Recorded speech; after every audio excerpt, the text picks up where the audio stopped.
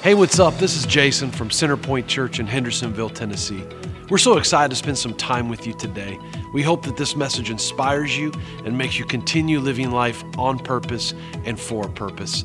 Let's jump right into the message. I want to welcome you if you're watching online. We're so thankful that you're here. It's already been a great weekend for our church, and it's about to get better, at least in my humble opinion, because we're about to study the Word of God. We're starting a brand new collection of talks today called Welcome to the Fabulous Corinth. And some series, some collections is topical, some are kind of inspirational, some are what it can be applicable to your life. And then sometimes there's just a good old series where we just dissect Scripture. And that's what we're going to do over the course of the next 5 weeks. So this week, next week, and then Memorial Day weekend, I'm excited because I've got 3 men in the church that are going to be bringing a message for 10 minutes each. It's going to be fantastic, at least I think. And so you want to be here on Memorial Day for that. Plus, I think we're going to have free hot dogs because we have some leftovers. So a hot dog, and then you get to listen to some men preach the Word of God. Then we'll be wrapping up this collection. So it's going to be a 4-week series within the next 5 weeks. Here's what I encourage you to do, is I encourage you to be students of the Word of God. And so I encourage you, if you have a Bible, bring it. We're going to be in 1 Corinthians. So look at the Gospels, Matthew, Mark, Luke, and John, then Acts, Romans, and then we're here after all of that into 1 Corinthians. And so it just kind of shows you, or you can do what I do. I was just telling someone this in the lobby for the weird parts of the Old Testament where you're like, I have no idea where that is. Just use the front of your book and find out like where the page, it tells you the exact page number. But we're also going to have it up on the screen. But I encourage you to be students and note takers. That's what we're going to be doing over this time. So when you read the New Testament, it's really easy to have all the letters of Paul kind of get mixed in together. Like really like, okay, what's the difference between this one and that one and this one? And so we're going to be really breaking down 1st and 2nd Corinthians. One of my favorite pastors, he calls it actually 1st and 2nd Californians, because it kind of gives you an idea. I can say that, that's from my home state, is that kind of gives you an idea of what we were looking at in the city of Corinth. And so I want you to go ahead and turn in your Bibles, if you're there, to 1 Corinthians. And we'll be talking about 2 Corinthians in a couple of weeks. But you got to understand, before we can get into the Word of God, you've got to understand what the history behind it is. If you're a history guy, then this series is totally going to be your jam, because we're going to be breaking down a ton of this. So first of all, Corinth went by the old adage of real estate: location, location, location, location, location. That describes Corinth. So you have to understand what the city is, what the people were like, before you can understand what Paul's letter to them has anything to do with. Otherwise, it's going to get mixed in with Philippians, Ephesians, Colossians. And so I see you looking behind me at the screen, so I'm guessing you've already cheated and put the map up behind me. Is that correct? Because I know you're not looking at my hair, though it's a great hair day, let's be honest. Blessed be the name of the Lord. Right, Gerald? Good hair doesn't take a day off. But I digress. Jason, see what you did? You cheated. All right, look at this map. Now, this is actually modern-day Greece. And I want you to look at the spot that is right by where Corinth is. This is that vocabulary word that you learned in 3rd or 4th grade. You had to memorize how to spell it and its definition, and you never used it again in the rest of your life. It's an isthmus. Everybody say that 3 times fast. So that's where this is. That little isthmus right there in between those 2 islands or pieces of land is 3.5 miles wide. Now, if you look to have a ship and to sail it to the other side, you had to go way south around all of those islands to get over to the other side of the Aegean Sea. And so that was a dangerous, dangerous route. In fact, sailors at that time had this saying. So this was actually called the Cape of Malaya. And they said, if you have to go the Cape of Malaya, say goodbye to your home or forget your children, because the odds of you surviving that are small. So the people of Corinth, keep in mind, this is around AD 40. So Jesus his earthly ministry was approximately AD 30 to AD 33, so we're just a little bit after that. These guys designed this system that's pretty amazing. Like, I have a hard time just figuring out my cell phone. These guys back then created this idea and this contraption that you could actually take your boat and float it in between those two islands. They're not really islands, but you get it. And they would be able to take your boat and put it up on wheels and actually bring it the 3.5 miles across the what? You have to say it 3 times. Go. Yes. If you say it 3 times fast, an isthmus ghost is going to appear. It's like Bloody Mary, or like I read something recently that said if you're in Tennessee and you look at an empty field and say Dollar General 3 times, one will appear. It's so true. You're like, wow, that's a random piece of land.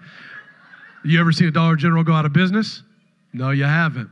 It's like a Taco Bell. Build it, the people will come. Oh, you applaud for Taco Bell, but not my sermon. I think that was my wife, too. What in the world? So, they created this system to put a boat on wheels and bring it across, which was brilliant because now what it did is it created a bullseye for the city of Corinth. So if you're traveling east to west, if you're traveling north to south, you're going to go through Corinth. So there's a couple different categories that I want to tell you about. I encourage you to write this down. The first one is we're going to talk about Corinth socially. Corinth socially. Now, you got to understand, because of all of the travel, because everyone's coming and going, this was a place that was much like California. It was trendy. It was kind of a cool place. They're the ones that set the vibe for the area. And so because it was trendy, they were very fashion forward.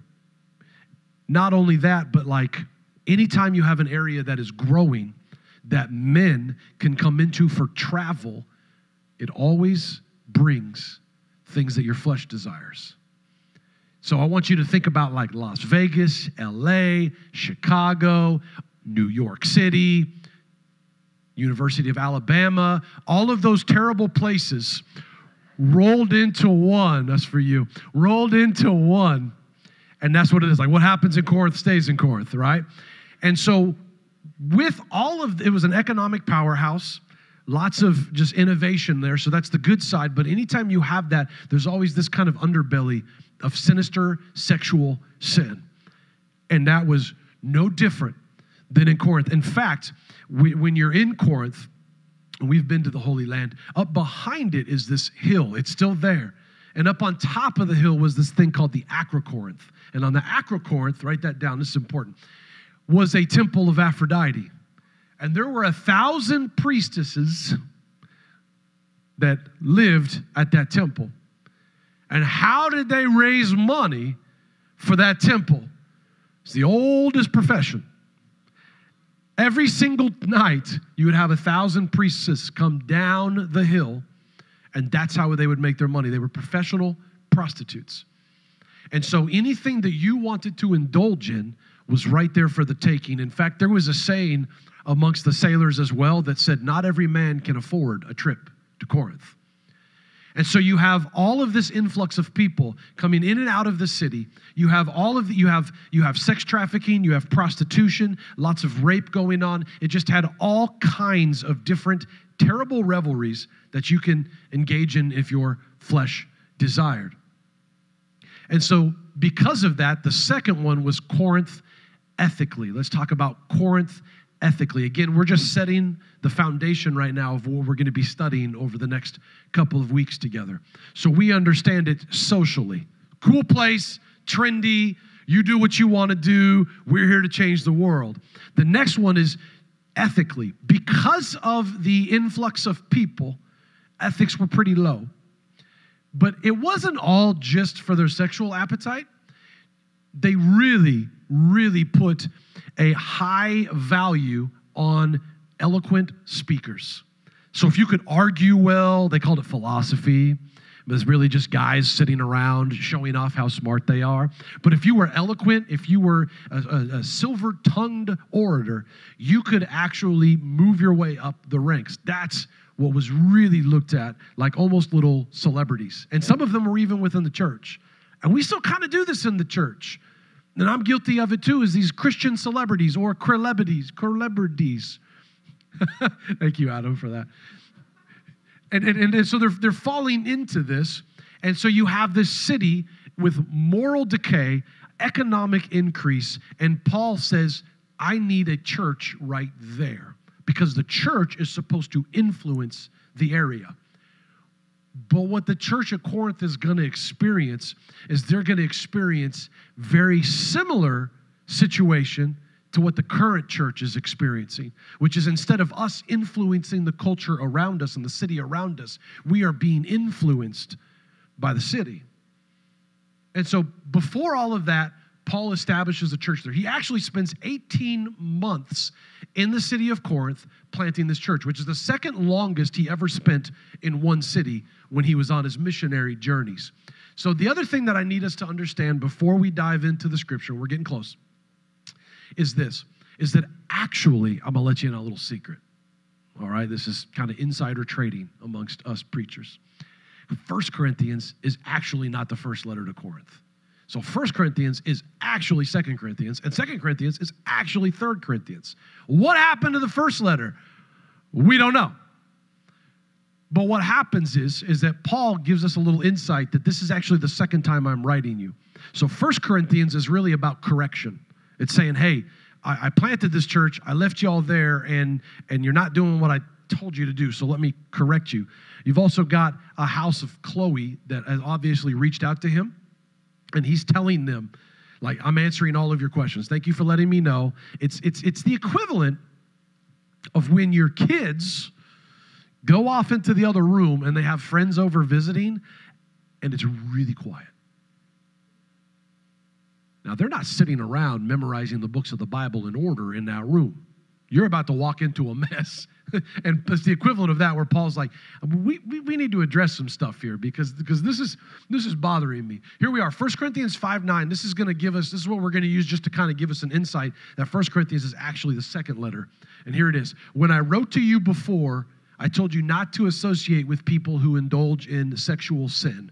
So that line right there, and there's a few other ones in Scripture that give us an indication that Paul is saying, hey, I've written you one other time, and now here's the second time. So that kind of proves what we're talking about. So 1 Corinthians is a correction, and 2 Corinthians is actually a really cool book. We're not going to be studying that till after Memorial Day. But 2 Corinthians is cool because it's actually Paul's personal journal. It gives you a glimpse into his heart because his character is attacked. And then also he's addressing false teachers, people that come up that disguise doctrine, and they really just kind of do what their itching ears want to hear. That's what they promote. And the same thing is happening in the church today. You see, the world is telling you, oh, you see this book right here, like it's a little outdated. Or you see the things that are in here, like that was for a long time ago. We now are enlightened. We now have moved on past that. Oh, this is an old archaic book. Or they pick and choose different pieces of the book that they like, and then they take whatever their flesh desires and they incorporate it here. It was the same thing going on. The subtitle of this message, so welcome to the Fabulous Corinth, is a box of chocolates. Now, I know what your brain is thinking when you hear that phrase. I know. You're thinking Forrest Gump. Can anybody do a good Forrest Gump impersonation? Heather, why are you pointing at Matt? Matt, you want to come up here on the microphone and do a Forrest Gump? No, good, because that was rhetorical. I really didn't want you to either. Why do I call it a box of chocolates? Here's why. Because when you walk into the doors of the church of Corinth, you never know what you're... I find this really interesting. They have all kinds of issues within the church. So now we've established what the city looks like around it. But now I want to be laser focused in the church of Corinth. They had all kinds of issues. All kinds. We've obviously got sexual debauchery going on. We got a guy who's hooking up with his stepmom. And not only is that happening, but the church is applauding it under the guise of being tolerant. Jesus never told us to be tolerant. Jesus told us to love. They've got Christians suing other Christians. So we got litigation going on in the church. We've got false doctrine. We got people that are saying the resurrection isn't real. It never happened. We've got all kinds of issues. But I want you to hear what Paul says, because this is the opposite of what we tell ourselves sometimes. because this was never an issue of salvation. Listen to this. 1 Corinthians 1, 2 through 3. So how he starts it off. To the church of God in Corinth, to those sanctified in Christ Jesus and called to be his holy people, together with those everywhere who call upon the name of the Lord Jesus Christ, the Lord and ours, grace and peace with you from God, our Father, and the Lord Jesus Christ. So right off the bat, he says, you guys are really messed up, but you're still children of God. To the brothers and sisters, he says that you are sanctified, that you are holy, that you are set apart. Sanctified is really fancy term for like you have paper plates, and then when your important guests come over, you go get the fancy plates. That's what it means to be set apart. Jesus is saying, we're the fancy plates, but you're walking around treating yourself as if you're just the paper plates. And not even like the name brand paper plates, but the one that are cheap, the ones that I buy for this church because we're on a budget. So Paul's writing this around AD 53 or 54. Historians can lock it down then. AD 53 or 54 is 1 Corinthians. So we're going to be really laser focused on this. So remember all of the different issues that Paul is dealing with. They're big ones, big issues. But I want you to see what Paul is most concerned about. We're going to be going through 2 of the issues today, and that's it. We'll pick up the rest next week. 2 issues. Issue number 1, write this down. A lack of unity. Whoa. You got sexual sin. You got people stealing money. You got people suing each other. You got false doctrine being preached. And what's the first thing that Paul's concerned about? Unity amongst brothers and sisters in Christ in the church.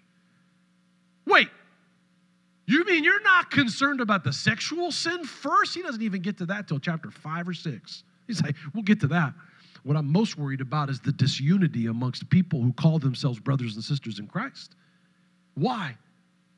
Because his primary concern in all of Paul's writings is, what does our witness look like to the community? Because we're going to lose our witness. If someone comes into church for the first time and you and I are arguing and backbiting and gossiping and suing each other, they're not going to come back. Why would they? I just find it very interesting. Unity was also incredibly important to our Messiah. One of the last prayers he prayed was for us, that we may be one.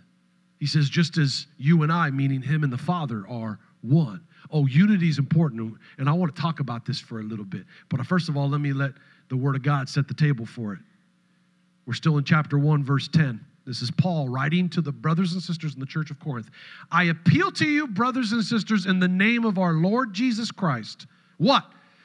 That all of you agree with one another in what you say, so that there will be no divisions among you, but that you may be perfectly united in mind and thought. My brothers and sisters, whenever you see that in Scripture, he's talking to men and women that are believers, the saints, following the way.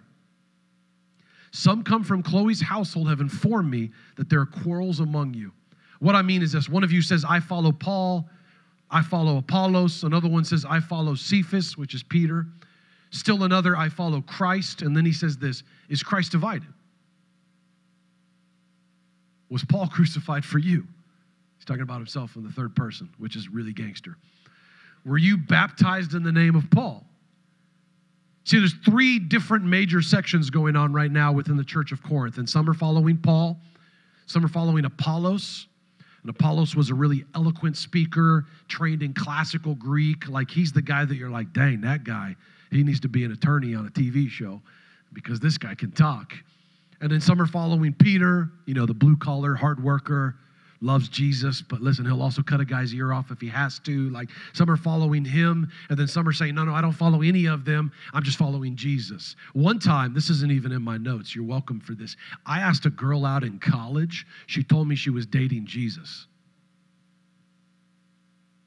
I would rather you just tell me I'm ugly or you're not interested. Don't patronize me by telling me you're dating Jesus. Because 2 weeks later, when the dude on the soccer team that had bigger quads than I have came over, all of a sudden you and Jesus broke up because you were with that guy.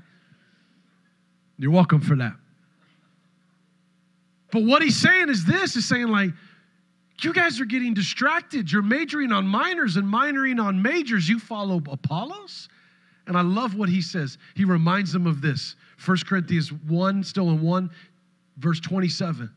He reminds them, God chose the foolish things of the world to shame the wise. God chose the weak things of the world to shame the strong. You see, the kingdom of heaven is an upside-down kingdom. So this is Paul's way of saying, if you're going to brag about which man you follow, let me remind you that God chooses the foolish things of the earth. So like, we're slaves to the gospel. You won't see a slave bragging about their rights and about their possessions. That's what we are. And so even like, for people who do preach, it's like God reminding them, hey, I chose you because you were the least likely candidate to do anything. Why?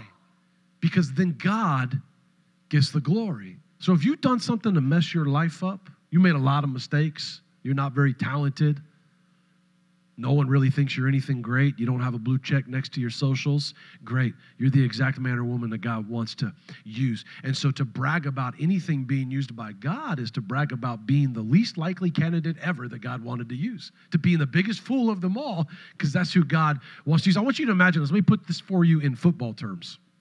The kingdom of heaven is different because God is the coach of the football team, and he's looking around for the worst possible person that could ever play quarterback.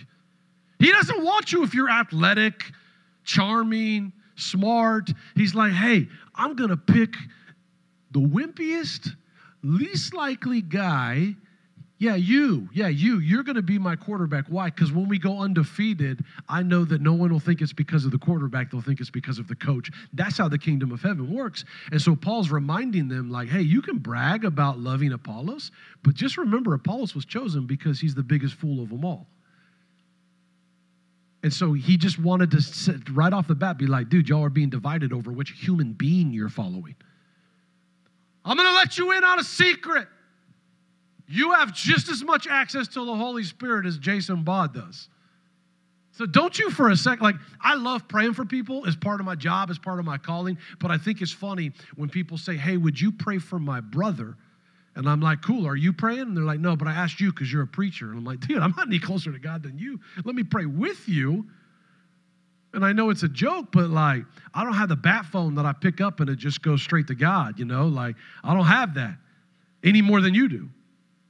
So issue number one, the second and last issue that we're going to talk about today, and we'll spend a little bit of time on this, is a lack of maturity, a lack of spiritual maturity. So the first one is a lack of unity, and the second one is a lack of maturity, and this goes together.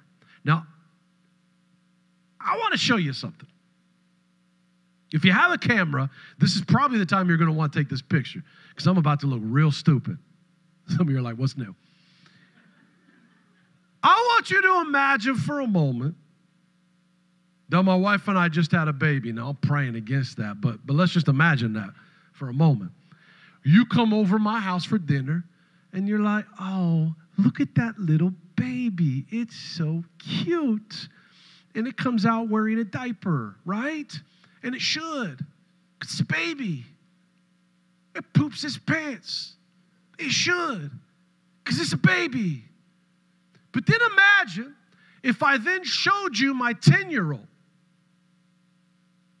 as she's wearing a diaper because she poops her pants and she's still drinking a bottle. You may start to think something is a little strange because that's not a baby.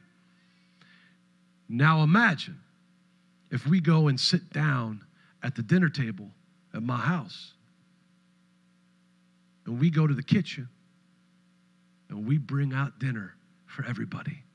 And I sit down at the end of the table. I don't know why you're laughing. It's not even funny yet. And I sit down and we bring out on this fancy tray what we're having for dinner that night. Now keep in mind, we're old. Gerald, imagine you came over my house for dinner and I set this in front of you. And this is what we have.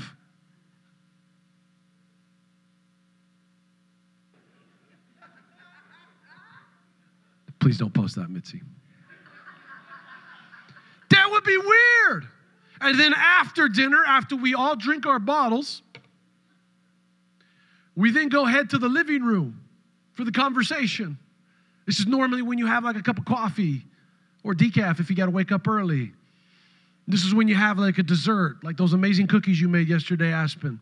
I ate like 4 of them. Can you tell? And instead of coffee or Aspen's cookies, I hand you all binkies. And then, as we're sitting around the living room, this is going to make no sense if you're listening on podcast, but and we're sitting around the living room and we're sucking our binkies. You're going to be like, this is not normal. And it's not normal. But now that you have that mental picture, even if you want to get rid of it, you have it. I want you to hear what Paul is talking about, because he's talking about the same thing with our spiritual nature. Physically, we get that. But spiritually, it's this way. And I want you to hear, because this is a major issue in the church. It's still a major issue in the church today, and it can be an issue in this church if we don't protect it. We're in chapter 3 now. Brothers and sisters. So he starts that off. Remember, every time you see that in Scripture, it's talking about men and women of God. I could not address you as people who live by the Spirit, but as people who are still worldly, mere infants in Christ. Underline that. Infants in Christ. He's saying that you don't live by the Spirit, but you are still worldly. I gave you milk, not solid food, for you are not ready for it yet. Indeed, you are still not ready. Ooh, that's a mic drop right there.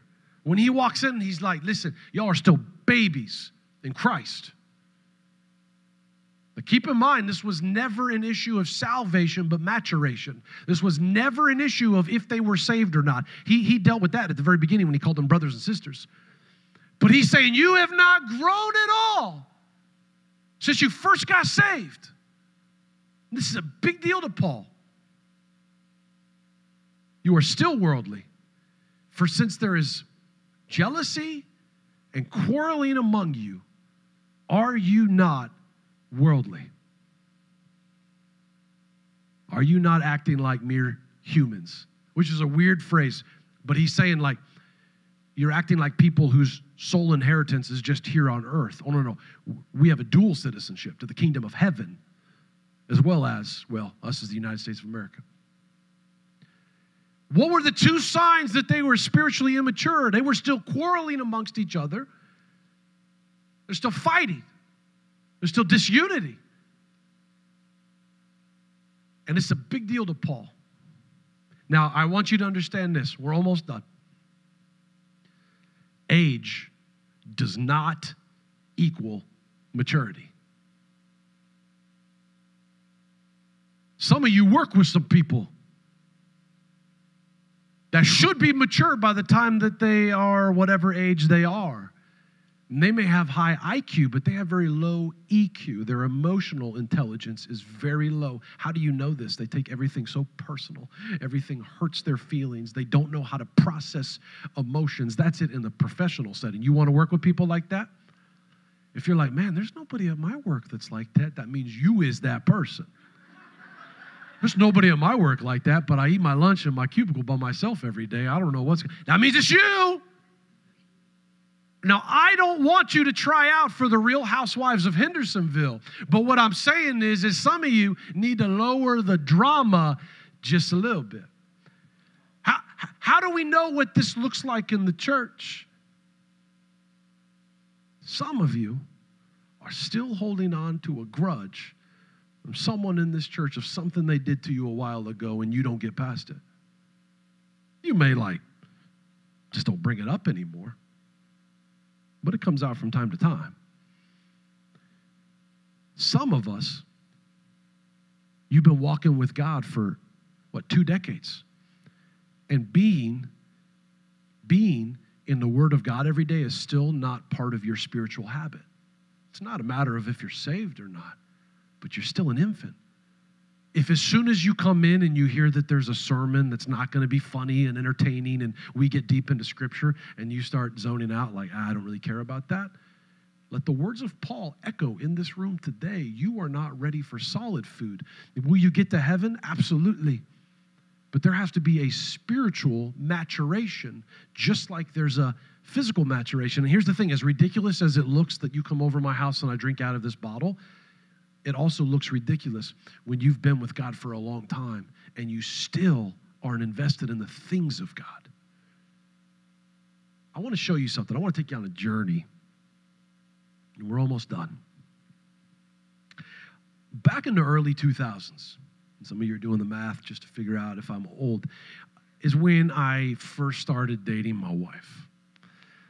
And I would love to tell you it was love at first sight. It's probably more like lust at first sight, but still cute, kind of, right? But like, this was when, like, I first got a cell phone. Now, some of you are going to laugh. Danielle, you're going to laugh because you're like, what's that? Y'all don't know nothing. You don't know what the sound looks like, a dial-up internet connecting. Sounds like 4 banshees escaped from hell. That's what it sounds like. Oh, I'm so sorry, Lord. Forgive me. But I got this thing. I want to show it to you. Around this time, called a Palm Pilot. Oh, yeah. Look at this, man. I walk in. It's kind of like the Fonz, man. I walk in and be like, hey, what's up? No big deal. Yeah, I got a stylus. You don't even know what a stylus is, Danielle. I got a stylus. I can play solitaire on this thing. Mm-hmm. Yep. I can play this game called Minesweeper, which was terrible. I don't even know why we played it. You know what I'm talking about? No? Okay. Minesweeper. Then there was this thing, and it changed the game, called text messaging. Let me tell you what's great about text messaging. Now you can ask a girl out without having to go face-to-face. We used to have to write a note and then give it to your friend and hope that your friend gave it to her, but we could text each other. Here's the bad part, though, is text costs 11 cents to receive and 7 cents to send per text. They don't tell you that when they hand you the Palm Pilot. I got my cell phone bill, and I was like, Grandma, I need to borrow $300. And she did. Palm Pilot, y'all. Now, a few years later, you zoom in on that right there. This phone was unbelievable. You want to know why? It's a camera. So now, Jason, who had a $300 cell phone bill for texting my wife, who at the time wasn't my wife, now I can take a picture of her cute little face, and I can even put a pixelated, non-colored version of it right here on the front. So every time I press OK, I see her face. I still remember the picture that was on here. Sepia tone. Some of you don't even know what sepia means. It's like a filter. But I saved the best for last. Check this out.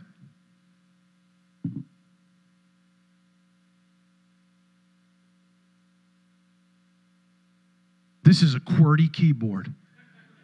You know why it's called a QWERTY keyboard? Because those are the first letters in order up here on the corner. QWERTY. This is known as a QWERTY keyboard. Some of you, that's all you're going to remember from this sermon. But I could text like grease lightning on here, man. Like, send, close it, sepia picture of my wife. Oh, my goodness. I was in love, y'all. Still am. But I want you to imagine for a moment.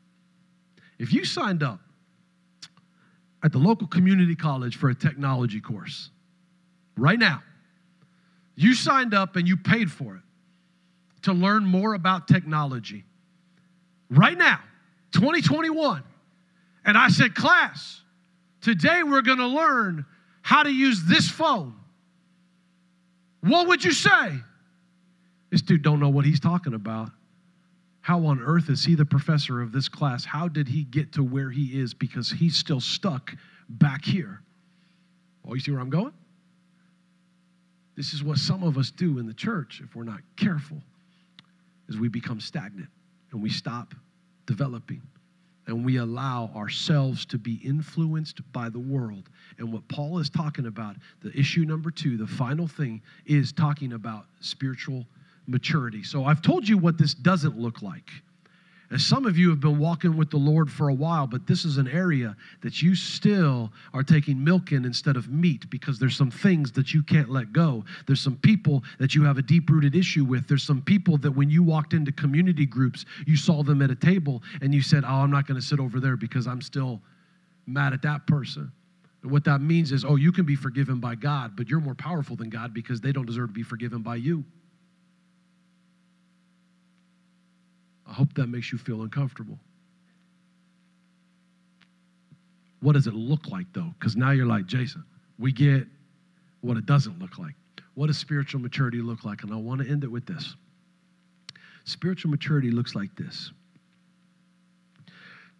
Have you ever been around somebody who has been walking with God for a long time? No, I don't mean attending church when it's convenient. I mean walking with God. Oh, I want when somebody attends my funeral to have somebody stand up and say, Jason walked with God. Jason was known by God and known by men by what God did through him. Like, I want that. I want people to forget if I have any sort of things that are awards or accolades. No. I want people to say Jason was a man of God. Here's what it looks like. I know men and women that have been walking with God for decades, and here's what spiritual maturity looks like.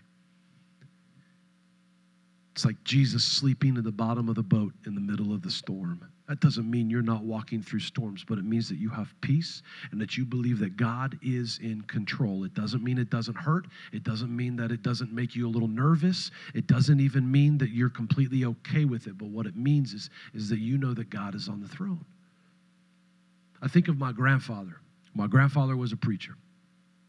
And I think about the last few years of his life. Hospice care, couldn't do much physically. And he spent his day sitting in a chair, praying for his grandkids, praying for his kids. And he said, you know, my physical body has taken a lot from me. But as long as I have breath, I will use it to pray for my family.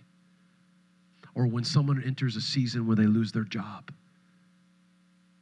it's saying, I'm going to keep looking for a job, but in the meantime, I know that God is in control. It's when you go to a funeral for someone that you love, someone that this cruel world has kind of taken from you early, and you say, I don't understand it, and I don't like it, but my praises to you will never be wavered. You are on the throne. I am a child of God. And though I may not get it, I will be here. Well, and tell you one last thing.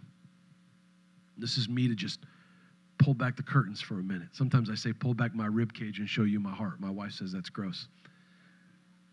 But I want you to see this for a moment because I'm human just like you. There are some days that this is a tough job. And there were some days in the last 6 months. There were some days in the last month.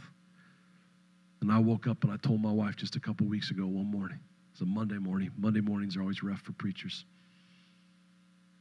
I told her, I don't want to go in today. I feel like I've given up everything.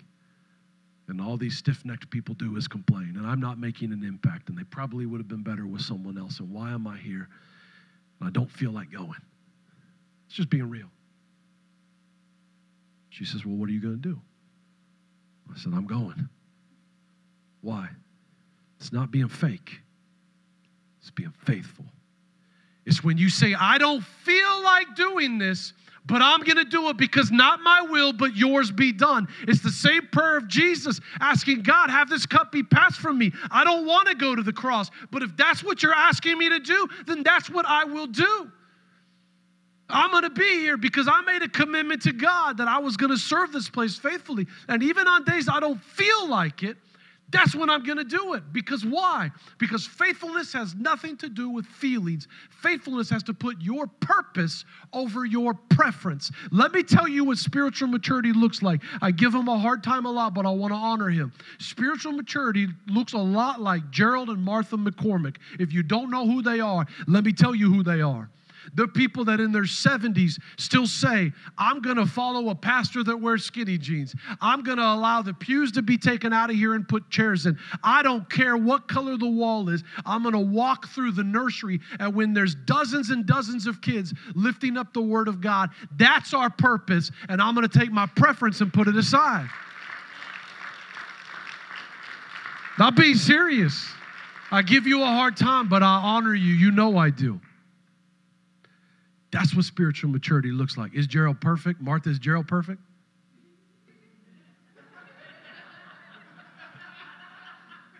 Gerald, she didn't even say no. She just smiles, and now, Martha, keep your hands to yourself, please. Keep your hands to yourself. Service is over. That's our goal.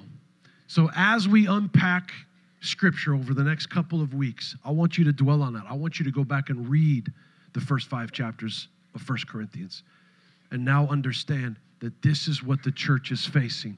We cannot allow ourselves to be influenced by the world and accept those things in this place.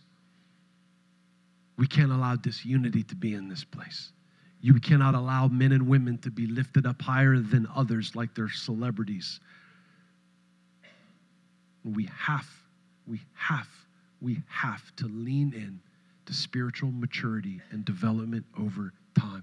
And I'm asking audaciously the men of this church, lean in to developing spiritual maturity and be the leaders of your house the way that God intended it.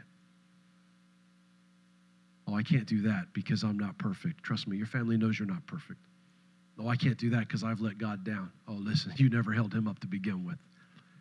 Lean into it. Would you stand with me, please? So what we're going to do is we're going to close out in prayer, and then we're going to sing one more song together as a body of believers, and then we'll be out of here. I want to tell you this. I'm just incredibly passionate about the Word of God, in case you can't tell. And I want you to be too. So the purpose of this is to equip you for the work of the saints. It's not to be entertained. It's not to get out of jail free card. It's to equip you. I heard a preacher one time say, God loves you just the way you are, but he loves you too much to keep you that way. That's what we need to lean into.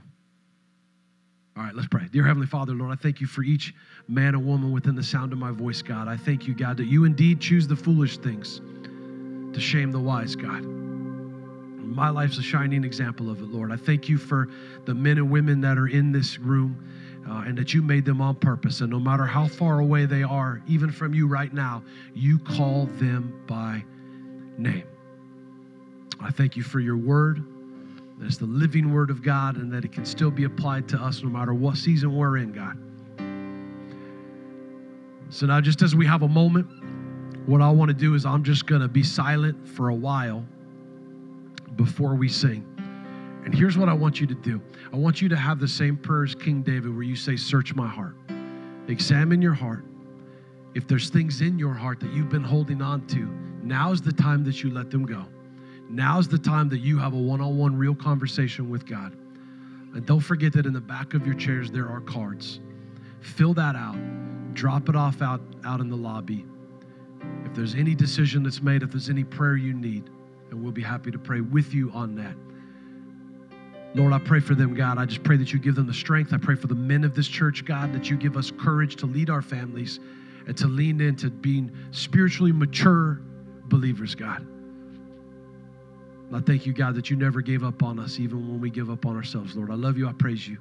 And I would do anything for you. And all God's people said, amen. Let's